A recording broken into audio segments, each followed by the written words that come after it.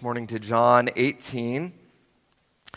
We are picking up where we left off last Lord's Day, and we looked last Sunday at the betrayal and the arrest of Jesus in the Garden of Gethsemane there in John 18, 1 through 14. We're picking up this morning and really looking at verses 15 down through verse 27. John 18, 15 through 27. But for the sake of context, I'm going to start reading back in verse 12 this morning. And again, I know you're going to find it helpful to be reading along with me. Starting here in John 18:12. The Apostle John now says, "So the band of soldiers and their captain and the officers of the Jews arrested Jesus and bound him. First they led him to Annas, for he was the father-in-law of Caiaphas, who was the high priest that year. It was Caiaphas who had advised the Jews that it would be expedient that one man should die for the people. Simon Peter followed Jesus, and so did another disciple. Since that disciple was known to the high priest, he entered with Jesus into the courtyard of the high priest, but Peter stood outside at the door. So the other disciple, who was known to the high priest, went out and spoke to the servant girl who kept watch at the door and brought Peter in. The servant girl at the door said to Peter, 'You also are not one of this man's disciples, are you?' He said, 'I am not.' Now the servants and officers had made a charcoal fire because it was cold, and they were standing and warming themselves. Peter also was with them, standing and warming himself.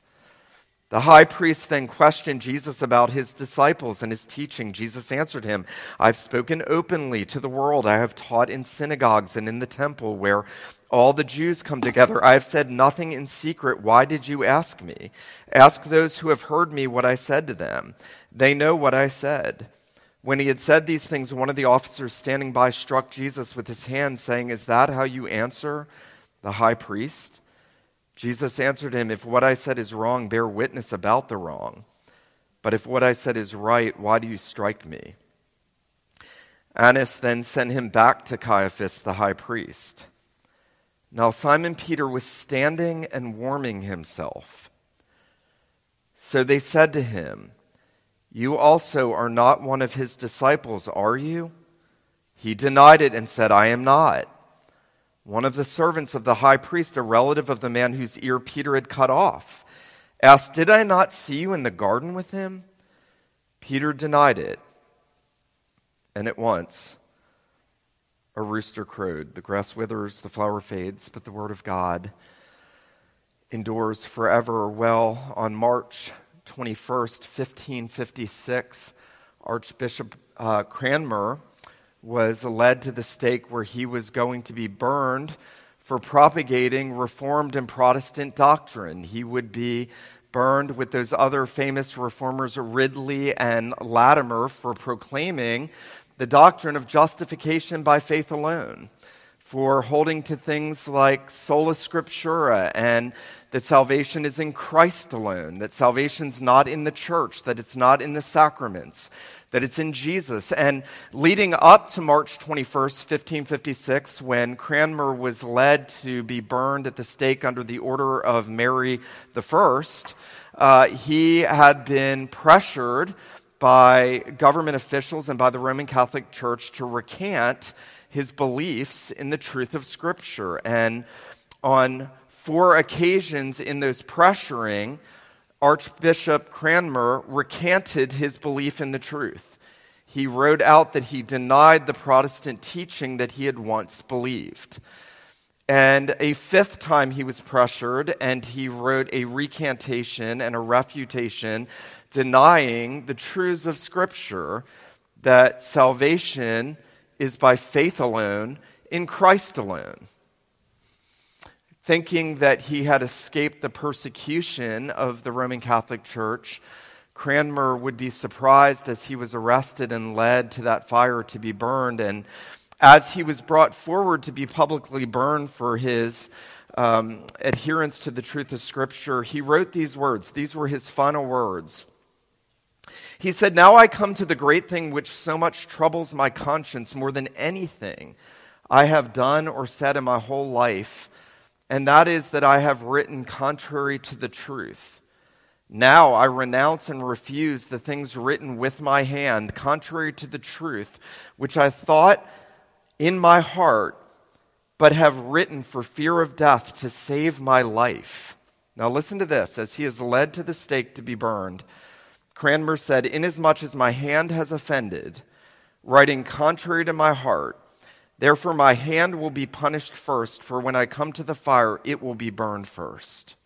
A very powerful church historical illustration of one who was a disciple of Christ, who had faithfully served him, who had made his truth known, and yet in the moment under pressure of persecution, under fear of death itself, had recanted, but then God had given grace and had made that great confession again. Now, when we think about that example of Cranmer and his acknowledgement of his denial of Christ in that moment of pressure and the pressure of suffering and affliction and martyrdom, our minds ought to go to Simon Peter, because Scripture has given us this picture of Peter. Here is the chief apostle of Jesus. Here is the first among equals. This is the one who had been with Jesus for 3.5 years, had followed him, had given up everything, had left homes, had left families, had left businesses, had given everything up to follow Jesus. This is Peter, who had made that great profession of faith at Caesarea of Philippi, when others asked him, who is Jesus? And Jesus said to them, "Who do you say that I am?" And Peter very quickly says, "You are the Christ, the Son of the living God." This is Peter, who said in the upper room to Jesus, "Lord, you will never wash my feet. You are too good for this." And yet Jesus, correcting him, said, "If I don't wash you, you have no part with me." And this is Peter, who in the upper room said, "Even if all forsake you, I will not." This is impetuous Peter. By the way, don't you dare go using this against me. But if I feel affinity to anybody in the gospel records, it is Simon Peter. He speaks before he thinks. He acts quickly. He is self-reliant. He is overly bold in his own thinking. He thinks that he is going to stand when others fall. And then it is Peter.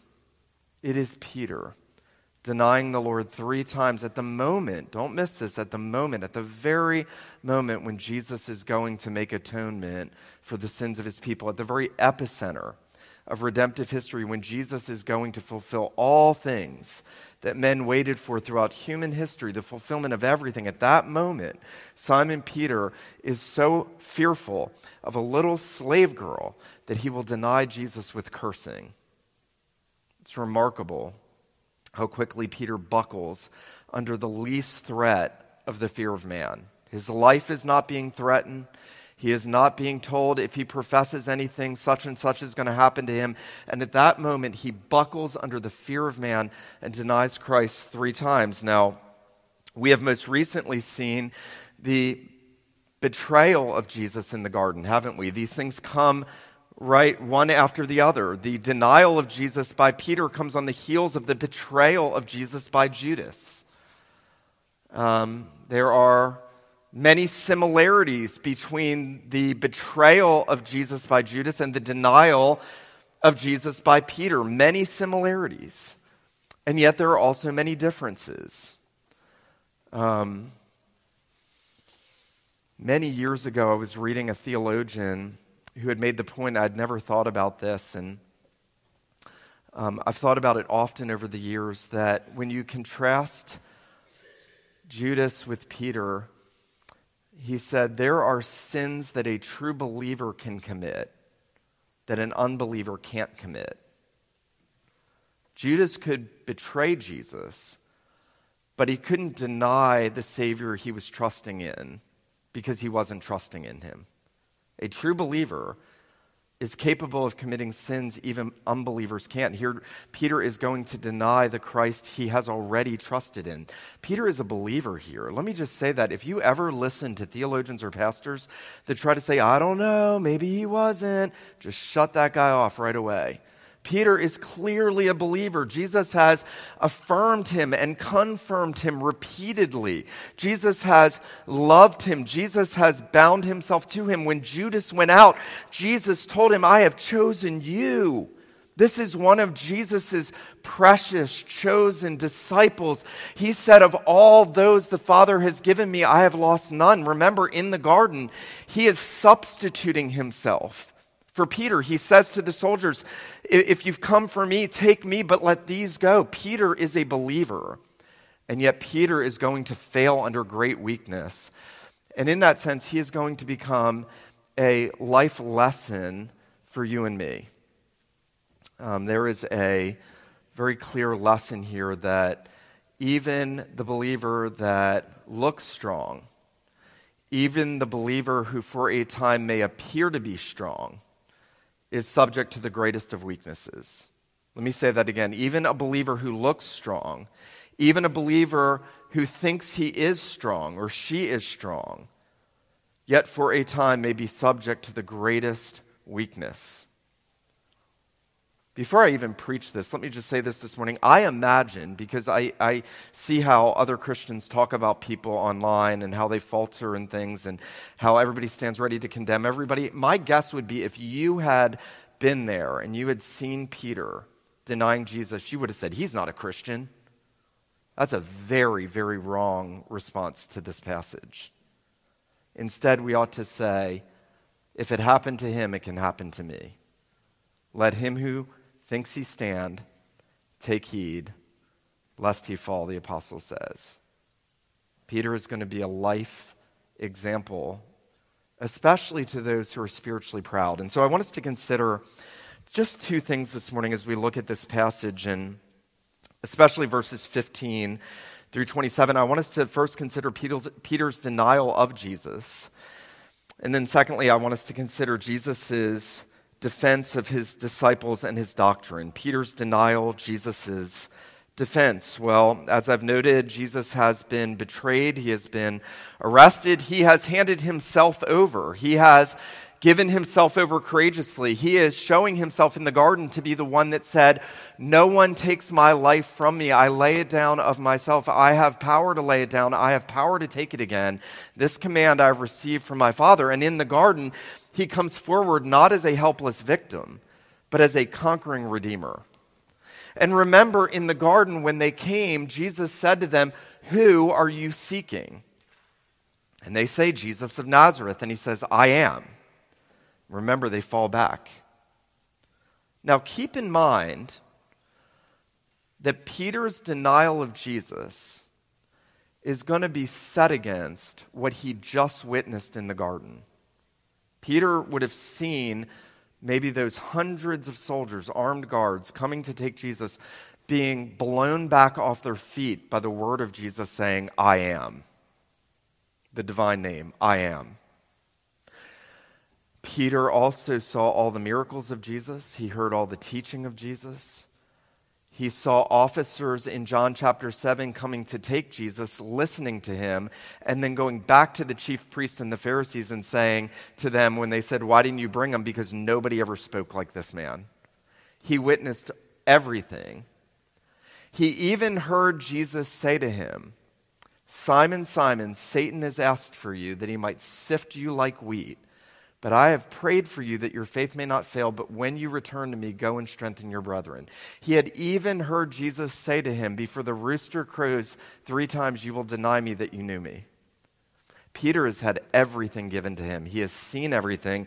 And in the garden, he has witnessed the power, the divine authority of Jesus, as Jesus is coming courageously to give himself back. And yet, notice, what is Peter doing? Notice verse 15. Peter followed Jesus, and so did another disciple. Since that disciple was known to the high priest, he entered with Jesus into the courtyard of the high priest, but Peter stood outside the door. And then notice verse 18. Now the servants and officers had made a charcoal of fire because it was cold. They were warming themselves. Peter was also standing with them and warming himself. Now, we don't know who this other disciple is. It could be the Apostle John. A lot of theologians think it was. It really doesn't matter. Whoever this other disciple was, he was known to the high priest. He had access into the place where Jesus was going to be led as a prisoner to begin his sufferings. And he goes there out of his devotion to Christ.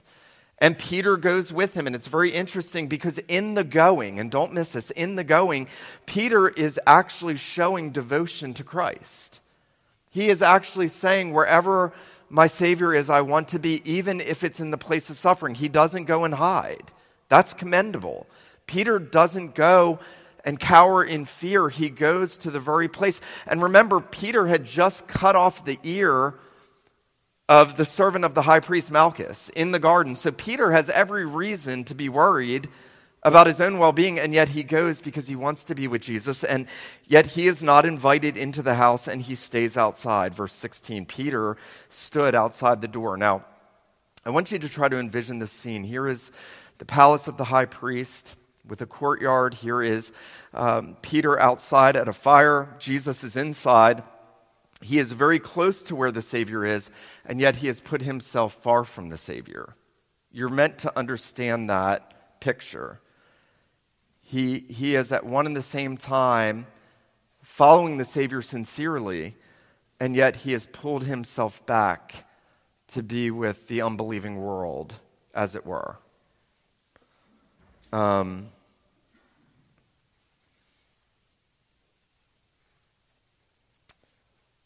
You know, it's interesting that Peter really becomes a parable to us of how we often view the Christian life.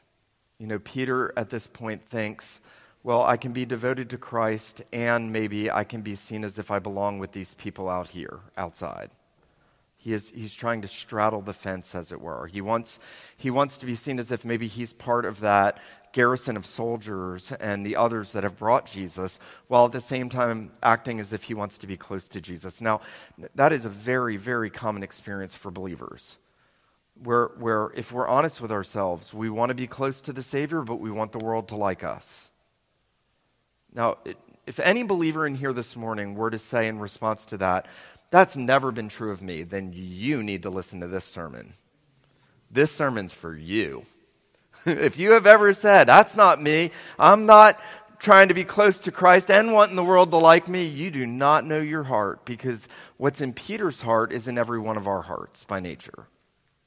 And it can manifest itself in 1,000 different ways, and yet John is giving us, as I've noted throughout this sermon series, he uses double entendres. He says one thing, and there's a physical reality, but then there's a deeper meaning. So he says, notice he repeats it twice, Peter was also standing and warming himself. Notice verse 18. Peter is standing and warming himself. And then notice, again, verse 25, now Simon Peter was standing and warming himself. John has intentionally mentioned that Peter is there at the fire trying to keep warm. And I think what John wants us to recognize about what's happening in that is that Peter is finding comfort in the world. The same thing that comforts the world, Peter is finding comfort in. What a picture. I mean, think about Thomas Cranmer again. He is led to the fire and he sticks his hand in to be burned first because he had written out a recantation of his faith in Christ. He sticks his hand into the fire. Peter is warming himself at the fire. I've always thought there may be no more apropos illustration in Scripture of what it is for us to coddle with the world than this illustration. He is warming himself, trying to keep himself comfortable while the Savior is suffering. Now, Peter's doing two things. I've already noted this. One, on one hand, he's trying to keep himself safe from persecution. But on the other hand, he's trying to say that he hasn't forsaken his Lord. He's trying to play both sides, as it were. Peter's fall, as I've noted already, is a great example to us. His denial of Jesus is a great example to us. He's going to do it 3 times. And you get this sense, and this passage, if you notice this, it begins in verse 15, and then down to verse 18, that's the first denial. Then it focuses on Jesus in his initial questioning and interrogation inside the high priest's house, and then it goes back to Peter. It's like a movie, I don't know, back old westerns, now back at the ranch. Now let's look at Peter again. Now he's going to deny him 2 more times. And you get the sense that Peter's getting comfortable with his sin. He's getting comfortable with the fact that he's denied Jesus, and there's a sense where he's going deeper and deeper and deeper into his getting comfortable with it. And so much so that we're told by Matthew and Luke that in the last case, he gets so frustrated that he's being asked if he's one of Jesus' disciples that he curses and swears that he doesn't know him. I don't know that man. I mean, this is one of Jesus' choice disciples.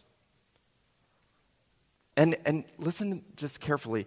At this moment, Jesus needed his disciples. Remember in the garden, he was weighed down in agony, and they were asleep. Remember, Peter fell asleep, and Jesus rose finally, and he said to them, couldn't you just watch and pray with me for 1 hour? In his holy human soul, not in his divine nature, but in his humanity, Jesus needed the companionship of Peter, James, and John. Remember, he had drawn them away with him to pray with him. They had fallen asleep.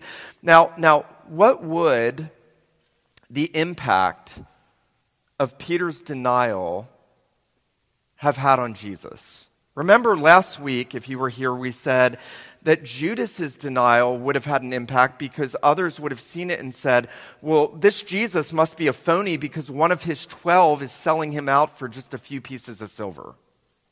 So the world looks on, if you're an unbeliever here today and you listen to Christianity, one of the things that unbelievers do is they look for inconsistencies. They're like, well, I mean, if those Christians were real, they wouldn't do that.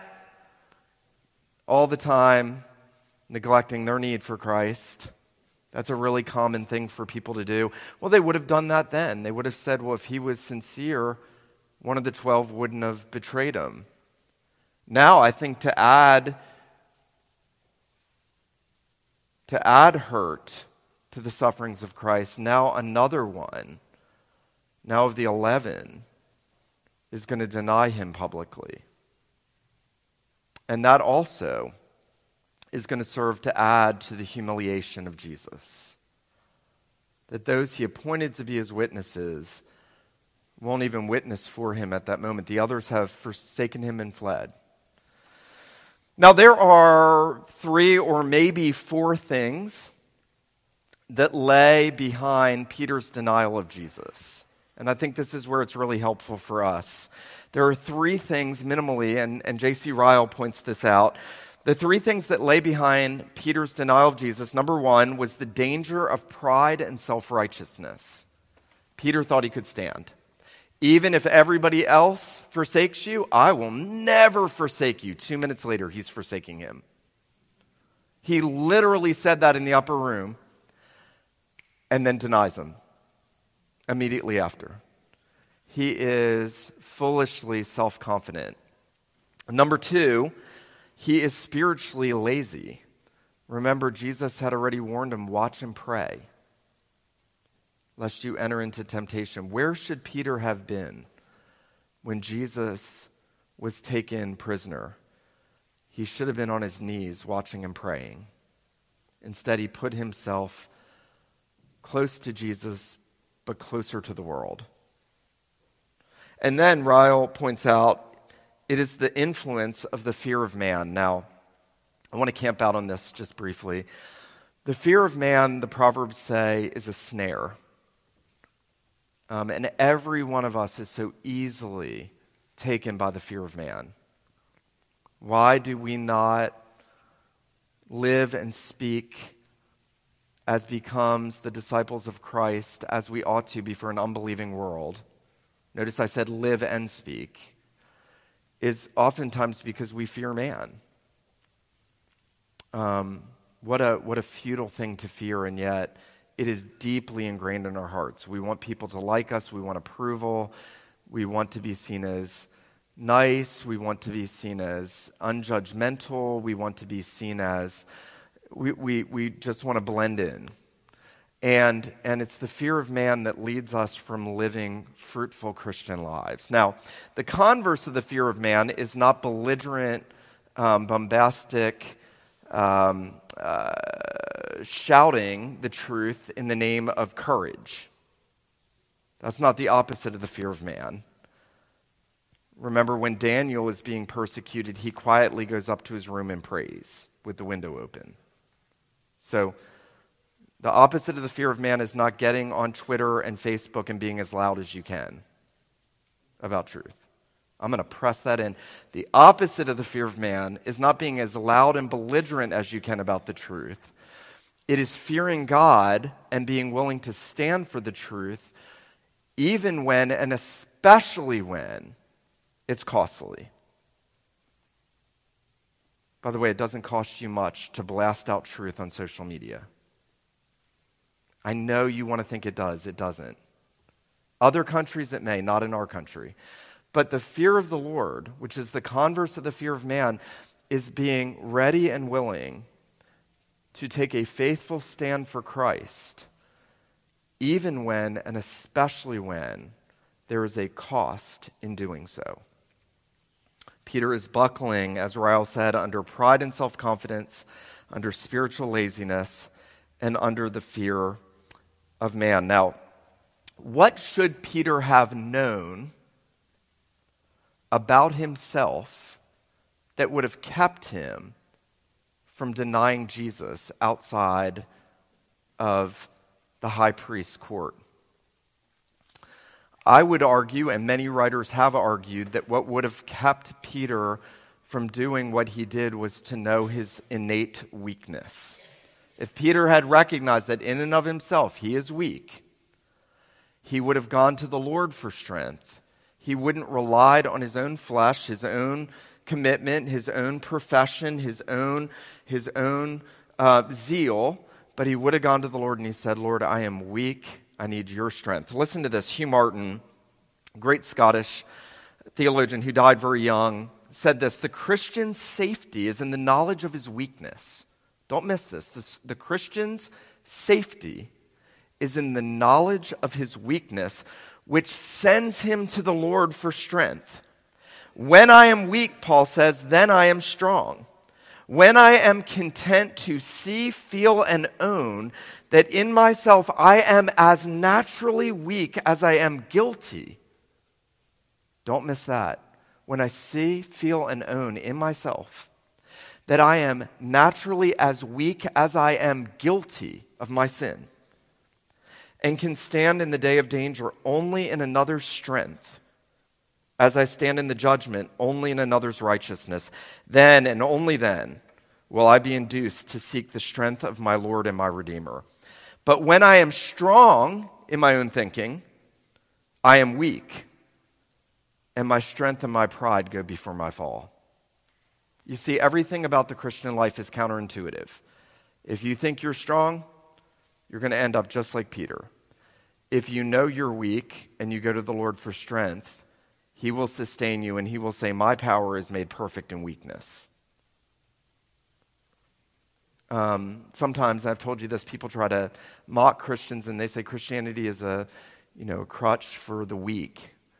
And I've said, no, it's a resurrection for the dead, but it is a crutch for the weak.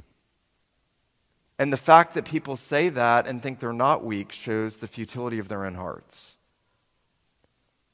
There's an old saying, whenever we read our heroes in history and church history, and they have flaws, because all of them have flaws, and half the books that you read don't tell you anything about their flaws, because they just want you to celebrate them. But we have a saying in the church, we say, well, he had clay feet. He had clay feet. No, we are entirely clay. You are entirely clay. Every part of you. Simon Peter was entirely clay, easily broken, easily falling, because he didn't know his weakness. He didn't acknowledge his need for the Lord's strength. He trusted in himself, and he feared man. You know, it's interesting. Peter's going to deny Jesus 3 times, and we know this is not the end of the story because we know the Lord is going to restore him. And there is a contrast between the threefold denial of Peter and the threefold I am earlier in this chapter. Now, maybe you've never seen this. When Jesus is questioned about who he is in the garden, he says, and it's repeated 3 times, I am. He gives that affirmation, the divine affirmation, that he is God in the flesh. When Peter is asked 3 times, he says, I am not. A striking contrast between Christ and Peter. I am not. Are you one of his disciples? I am not. And that contrast, I think, is drawn out because the Apostle John is going to want you to see that there is one who never falters. There is one who never fails. There is one who will never deny the truth. There is one who always does what is right. There is one who is going to do what is right even when it cost him his life and his death on the cross. There is one who is not going to deny the truth on the same night while Peter is denying the truth. And I don't know if you've noticed that. Why does John bookend Peter's denials with Jesus before Annas and Caiaphas? Because he's contrasting the Savior and his faithful confession against the weakness of Peter. And Peter's going to learn at the end of the gospel when Jesus restores him that it's all and only in Christ that he can stand. When Jesus gives him that threefold, do you love me, Peter? You know I love you. Do you love me? You know I love you. Do you love me? You know I love you. And, you know, it's fascinating because Peter is going to learn, and this is the good news for us this morning, that the same Christ who says, whoever denies me before men, him I will deny before my Father, is the same Christ that stoops to bear Peter's sin of denying him and to restore Peter by his grace. And all of that is because of what Jesus is doing inside the high priest's house. I want us to secondly and very briefly look at Jesus' defense. We've seen Peter's denial and now Jesus' defense of his disciples and doctrine. Notice Jesus is brought from Annas, the father-in-law of Caiaphas, to Caiaphas, who was the high priest of the Jews. He is finally questioned in verse 19 about his disciples and his teaching. Now, they are trying to find fault with Jesus on 2 grounds. One, sedition, that he divided the people, that he was trying to divide and destroy the nation, which is almost humorous because the nation is going to be destroyed in AD 70, not because of what Christ does, but because of the people's rejection of him. All of Jerusalem and Israel are going to be destroyed in AD 70. And yet they are trying to find fault with him, and they're trying to say, you divide the people. Tell us about your disciples. And then they're trying to find fault with him for false teaching. You teach untrue things. And so they're questioning him both about his disciples and his teaching. And notice that Jesus, as he had been in the garden, in contrast with Peter, is bold as a lion. You know, there's something so marvelous when you watch Jesus on trial. There's no fear. There's no anxiety. He's perfectly calm. He's perfectly measured. If this was you, you'd be done. Just ask Thomas Cranmer, who recanted 5 times the truth he professed before he was taken to the stake.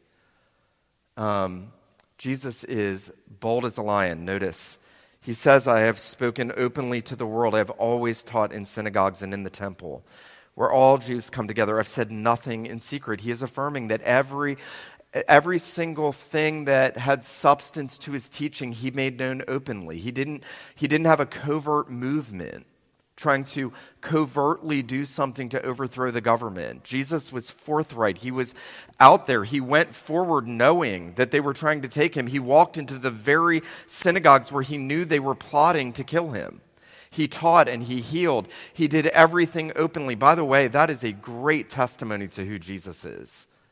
Jesus didn't try to gain a political power pact that would somehow give him control like we would do. There is zero political about Jesus. There is nothing in which Jesus is scheming or conniving or trying to come up with some way to get out of this. Jesus is laying himself down in the place of his people, and he is doing so boldly. Notice, he says in verse 21, "Why do you ask me? Ask those who heard me what I said. They know what I said." And when he said this, one of the officers standing by struck Jesus with his hand. I often think, what is it going to be like in Judgment Day for that guy? That's a horrific thought. This is, I don't know if you know this is the first blow that Jesus physically takes to his body. All for speaking the truth, for being the truth, for affirming the truth, for affirming that he's done nothing deserving of this. It's fascinating that Christ can do this at this time because he has lost everything. I want to read this to you. At the pinnacle of his ministry, Jesus had no home, no wife, no transportation, no building. His treasurer betrayed him. His lead disciple denied him, and the others fled from him. On the cross, his Father forsook him. Yet he didn't shudder back from what he came to do. And marvel of marvels, he didn't lose his temper once. He didn't lose his temper once. He didn't shift gears into victim mode. He is a victim. He's led as a lamb to the slaughter, as a sheep before his shearers.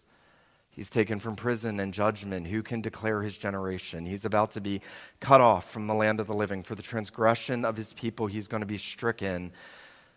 He's going to have his grave made with the wicked, but with the rich in his death. And Isaiah says, because he had done no wrong, nor was deceit found in his mouth.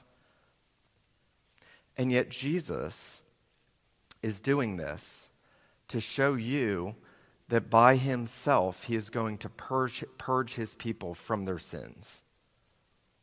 Why is Jesus just giving himself over? And how can he do it so courageously? Because he is going by himself, alone, to purge you and me of our sins. What glorious news. Why is Jesus subjecting himself to this? Because he's going to die for Peter's denial of him at that very moment. Why is he going to the cross? Because of all the sin that you and I have done, do on a daily basis, or will do. That's why Jesus is there, courageous, allowing himself to be struck, allowing himself to be falsely accused. Notice verse 23, Jesus said, "If what I said is wrong, bear witness about the wrong, but if what I said is right, why do you strike me?" I want us to just step back and reflect on this account this morning. When we think about our own Christian lives and experiences, the missed opportunities we've had, the times that we've been in situations where we know we could have borne witness to Christ, but we failed, we faltered. What do we do? Peter would have had a deep sense of the guilt of his falling on his conscience. How do I know that? Because all true believers feel the weight of their sin. They feel the uneasiness of it. But we also know that because when Jesus just cast a glance at Simon Peter, Peter remembers that he said, "Before the rooster crows, you'll deny me," and then he weeps bitterly in repentance. You see, Peter was carrying the burden of the guilt of his sin, and yet Jesus wants us to see that there is somebody who carries that guilt for us. Why does Jesus not cast Peter off forever? He denied him. I told you already. Jesus said, "Whoever denies me, him I will deny before my Father." Well, what if you've denied him? What if you have failed to speak up when you should have? I have done that. You have done that. The good news is Jesus has atoned for all the sins of his people, even the denials of believers who falter in their weakness, and he is bent on restoring us. Isn't that glorious? Jesus is going to put Peter right back to use. You know what? If I had denied Jesus publicly, if I had an interview on some television channel and you guys were all excited that your pastor was on TV and they asked me if I thought Jesus was the only way to God, and I said, well, I don't know, there might be other ways, you guys would fire me and make sure I was stripped of my credentials. Yes, you would. Peter did that and worse than that. And Jesus restores him. And Jesus puts him to immediate use. He says, if you love me, go feed my sheep. He doesn't say, now, Peter, we're going to need a 2-year probation period to make sure you're not warming yourself at any more fires. He immediately takes Peter, as grievous as that sin is, and he will restore him, and he will put him to bigger and better use. Isn't that glorious? Struggled with the fear of man. Jesus is not done sustaining you, restoring you, healing you, redeeming you, and using you again. And yet it is a warning for us, and I just want to press that home this morning, that there's no need for us to fear what the world thinks. You know what? The world can be as harsh and as cumulatively oppressive as it can possibly become, and every segment of this world is going to give an answer to Christ on Judgment Day. And there's no reason to fear what man think. Remember what Jesus said, do not fear man who can kill the body, but after that has nothing more he can do. I'll tell you who can fear. Fear him who after he is destroyed can throw soul and body into hell. I say to you, Jesus said this, not Paul. Loving Jesus, gentle and mild, said, I tell you, fear him. When we look at Peter, we ought to say, you know what? I am just as weak as Peter. But my Lord Jesus wants to give me boldness in my soul to be faithful in professing him before a watching world. Because at the end of the day, the Jesus on trial is the only Jesus that can save sinners from their sin. The Jesus that Peter is denying outside the high priest's house is the only Savior of sinners. He's it. That's it. He is the only way to God. He says in John 14, I am the way, the truth, and the life. No one comes to the Father except through me. Do you know him? Do you know the Lord Jesus? I'd ask you this morning, that's a question only you can answer. Do you know him? Have you come to him? Have you trusted in him? And if you are trusting in him and you have realized the weakness of your flesh, and maybe you have faltered like Peter, I would encourage you this morning that Jesus who has redeemed you is not going to let you go. He may make you feel the pain of your fall and your sin, the sting of our sin. He will do that. But he will restore us in love because he has atoned for all of our failings and weaknesses and sins and rebellions. You know, it's interesting. That fire that Peter was warming himself at, it would have been out in a couple hours. Whatever comforts we find in the world, they're passing, fleeting, momentary, empty. But Christ is the eternal Christ who stood courageously where Peter was denying him and gave himself over to bring his people to glory forever. You know, when we think about a Thomas Cranmer, and the Lord had mercy on him after he had denied Christ so grievously 5 times, the Lord had mercy on him, and he shoved that hand with which he had written that denial down into the fire and said, this will be burned first. Because Cranmer realized that whatever it was that caused him to fear man was nothing in comparison to who Christ is. Remember that story about Polycarp, the great early Christian martyr? He was a disciple of Irenaeus, who was a disciple of John, who wrote this gospel. And at the very end of his life, he's being martyred, and they asked him to recant. He said, 80-some years I have served Christ. He has always been faithful to me. How can I deny him now? And if we are in the habit of realizing who Christ is and what he's done for us when we're in those situations where we are tempted, but we look at the cross and we see what he's done for us, we cry out, if he could suffer for me, I can suffer for him. My Lord, if you could suffer for me, I can suffer for you. Let that be an encouragement to you this morning if you're a believer. Let him who has ears to hear, let him hear what the Spirit says to the church. Let me pray for us, and then we'll come to the Lord's Supper. Father in heaven, we do thank you for the word that you have given us, and we thank you even for the fall of Simon Peter, that it becomes a warning to us, but also an instructive life lesson to us. We do pray that you would sustain us when we may be tempted to deny you. Lord Jesus, we pray that you would give us that same restorative grace when we have faltered.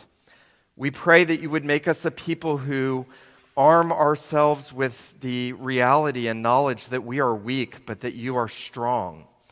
Lord, we pray that you would help us off of our self-righteousness and pride, our spiritual laziness, and our fear of man. We ask that you would make us a people who watch and pray lest we enter into temptation. And we pray, our God, above all things, that you would make us to see the great defense and boldness of our Lord Jesus, suffering for us, giving himself over for us in all of his innocence and sinlessness. Father, make us to see the one who was made sin for us. We pray these things in Jesus' name. Amen.